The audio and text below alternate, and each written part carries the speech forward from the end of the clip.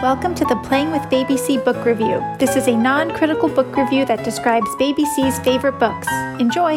Hello everyone. Today we will be reviewing the book Sometimes I Like to Curl Up in a Ball, written by Vicky Churchill and illustrated by Charles Fugue. And today's review will be short and simple, just like this beloved book.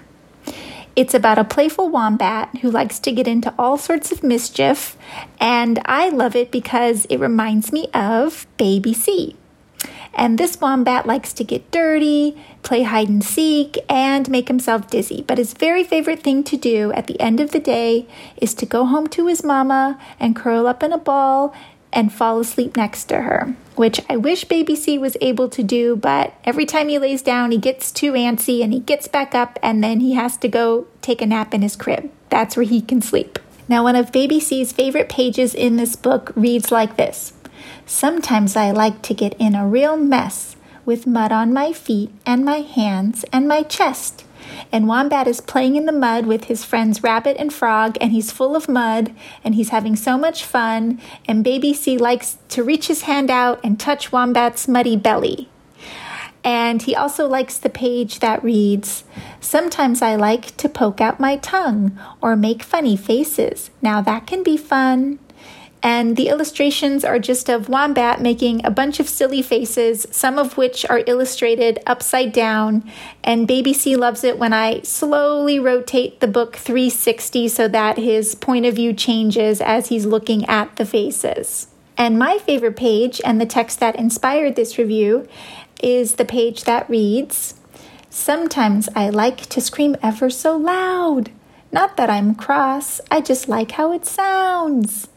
And somehow this text has miraculously helped me harness Baby C's screams. Like sometimes he'll just be sitting in his high chair and he'll start screaming for no reason or because he's agitated, I don't know.